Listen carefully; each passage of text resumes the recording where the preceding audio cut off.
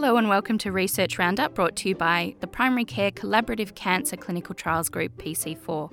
I'm Christy Milley, and each month we'll be looking at what's new in cancer and primary care research, and I'll be talking to authors of recent publications and presentations.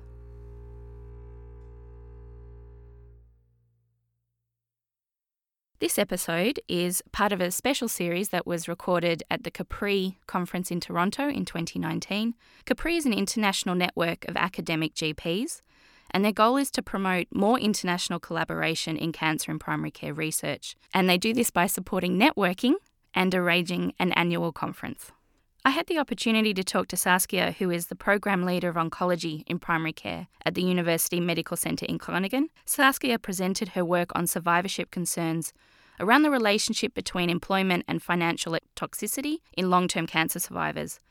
Given the interview was held at CAPRI, there's some noise interference, and I started off by asking Saskia about her background as the head of the primary care oncology program and what her research has focused on up until now. My name is Saskia Duits. I'm from the Netherlands. I'm working in Amsterdam and in Groningen. In Groningen, I'm working at the University Medical Centre, and I'm the head of the Oncology in Primary Care program. In Amsterdam, I'm working as a senior researcher in psycho-oncology, so that's quite a good combination, I think. So with regard to the topic of this conference, cancer iniquities, I think it's a really interesting topic. It's also a topic that might be difficult for some people or researchers to even talk about. I think that everyone is aware that we have a problem in this area, but it's always difficult to really focus on it. So what we see in the Netherlands, for example, we organized a meeting of the Dutch Cancer Society. I'm the chair of the psycho-oncology group of the Dutch Cancer Society. And it was all about cancer iniquities, because we always notice that no matter what we do in research, also in my own research on cancer and work, we always miss the people who need the intervention most. And we are just wondering, how is that still the case?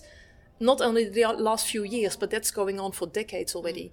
And specifically in the cancer and work area, and that's quite astonishing, I think, that the people who have a lower education, who have a lower socioeconomic status, who have precarious employment or are unemployed, they also experience the most problems in this area, and they have the most financial problems.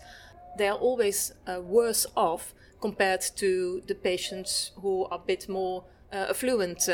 I think it's really important that we focus on this topic in this conference, and also not only talk about it, but also hopefully come to the next steps and think about solutions and how to proceed. So discussion is great, but taking action is even better. And your presentation is around financial toxicity. Exactly. So this is a really new area of research, I suppose, that's emerging and, looking at cancer treatment and survivorship. So could you just give us a little bit of background about, how it emerged and what is financial toxicity really all about? So I started about maybe 7 or 8 years ago with doing research into cancer and work. And then you can imagine it's quite a small step towards financial toxicity. Yeah, I supervise a lot of PhD students in this area. And if we look at the topic, cancer and work, and not a lot of people realize this, is that almost 1 in every 2 patients is diagnosed when of working age. So it's about 50%. In the Netherlands, it's now about 45%, but this percentage is increasing because the retirement age is increasing up to 66, 67, and probably we have to work until we are 70. So a lot of people are diagnosed when they are of working age, and at that moment you have to do something with your work, even if it's just making a phone call to your supervisor or your employer, telling them about the diagnosis and arrange things for the upcoming weeks or months or even years maybe. And for example, in the Netherlands, even if you are unemployed, then you have an obligation towards the Social Security Agency if you get, for example, an unemployment benefit. So for all these people, so 50% of all patients, they have to do something with work when they are diagnosed of working age. We know of these patients that about 2/3 of them are able to return to work one way or another. So we did a lot of research in this area, and returning to work was measured sometimes quite broadly, just are you able to return to work, yes or no? And more specifically, it's better, I think, to look at if people were able to return to work in the same position, with the same amount of hours, working hours, with the same tasks that they are doing. But if you look at it just returning to work, yes or no, it's about 2/3 of the patients being able to work. And we also know that even within the group of patients that's returning to work, they experience a lot of problems during the whole process. Not only returning to work, but also staying at work. And then we are not talking even about the 1/3 of the patients not being able to work. So they report a lot of problems, adverse work outcomes, and then you can think about losing your job because of a diagnosis and treatment. That must be really scary. It's really scary, and we have talked about this to a lot of patients, and they even say something like, it's a double loss for me. I lost my health, I have lost my trust in my own body, and I've lost my job on top of that. And actually, I've talked to quite some patients who mentioned, for example, okay, I've been diagnosed with breast cancer, I've had my treatment for about a year, I've left that behind me, I'm well, I'm doing fine again, but I've lost my job, I have financial problems, I'm depressed about it, and that's already 5 years ago, for example, and that's still ongoing. So these are long-term problems that a lot of people don't even realize. There's quite some job loss, there's quite some, the level of receiving unemployment benefits or disability benefits is rather high.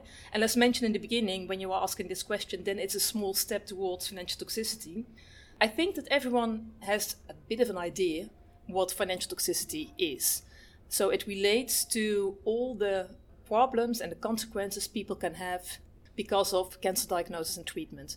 And not only the financial problems, but also the problems related to experiencing financial problems. So, for example, if patients are experiencing a lot of distress or anxiety or depression because of these financial problems. I think that this topic emerged because in the last 10, 15 years, we definitely have seen a shift in the whole research area in cancer and work, because I think that maybe 10, 15 years ago, it wasn't that obvious that you were able to return to work. It was, okay, you have your diagnosis, you have treatment, and work wasn't a topic that a lot of people talked about. But now, a lot of people are able to return to work. And then within this research topic, we also investigate related subjects, such as financial toxicity. So I think that, yes, the attention for the topic increased, but also because of it, we found out that financial toxicity is a really big problem. That's a great background. That's great. And so in the study that you're presenting at the Capri conference, you've highlighted that many participants were, a few years past their diagnosis. So is it likely that they will have moved back to primary care as their main, carers? And what role do you think, if any, that primary care or the general practitioner may have in reducing financial toxicity? Yeah, the study that we are presenting at Capri, in that study, the patients are about 4 years after diagnosis. And what we see in the Netherlands and also in many other countries is that exactly what you are mentioning already, that people are moving from hospital care to primary care around that time. It can be a bit earlier as well. I think in primary care, and especially with the GPs, it all begins with awareness about this problem. It's almost 1 in every 4 patients experiencing financial toxicity because of diagnosis and treatment. So I think that for GPs it's really important to recognize in the first place if there are any problems. I also think that it might be a bit difficult to start talking about financial things, but I don't think that it's really difficult to ask someone, how is everything at work? And that starts the conversation about work, and then it's, as I mentioned again, a small step towards are there any financial problems. So it starts with awareness, and then just asking a question about work can lead to other questions. And if it is a big problem, patients, they're going to start talking about it, because probably they also want help for this problem. I think the next thing is that referral is really important, because I can imagine that the GP maybe is unable to give a lot of information about work-related problems. But if he or she knows where to refer the person to, a social worker, a psychologist, an occupational physician, and those kind of things. For example, in the Netherlands, we have quite some reintegration agencies, and they are specialized in cancer and work. And they support patients and survivors, and even their families, with these kind of things. After the first thing, awareness, the second thing, if GPs know about these agencies and they can refer them, the patients, to these agencies, that would be a big step. Do you think that interventions targeted at financial toxicity are likely to be stratified by cancer type, given that your study showed that patients with blood or bowel cancers had a higher risk of financial toxicity? Even have to say that I'm not really sure about this, because when I'm looking at the whole cancer and work research area, we know that patients with specific tumor types show more problems than other patient groups. We know that patients who have been treated for head and neck cancer, that they have more problems returning to work than, for example, patients who have been treated for breast cancer.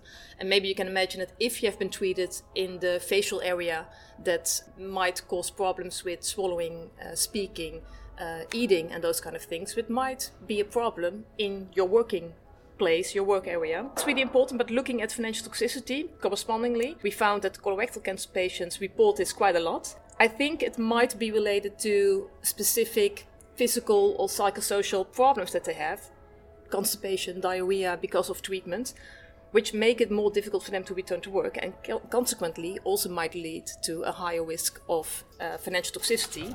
But at the same time, I think with regard to all the interventions, I would advise to offer them to all patients and survivors and tailor them to the specific problems a specific group of patients have. So not only offer them to a specific group because we know that financial toxicity is a bit higher over there. Because I also think that we need more research in this area, because it is a really new topic, to make sure that it's really different between the different tumor types. If you wanted our listeners to take away one key message from your study, what would it be? I think it definitely is awareness. Be aware that financial toxicity is a problem in a lot of cancer patient survivors, and that it can still be a problem long-term after treatment has been completed, when a lot of people think that this person is doing fine again. I also think that financial toxicity is more than the actual financial problem, so also the related consequences such as distress and anxiety or depression, that should be an eye-opener for all the people around, and to keep that in mind, because I think that all these problems can limit patients enormously in their day-to-day functioning, not only at work but in daily life. And then just a last question. I noticed that your study has Bogda Kozwara on it, who is a wonderful medical oncologist in Australia and a PC4 member, and I think she's fabulous.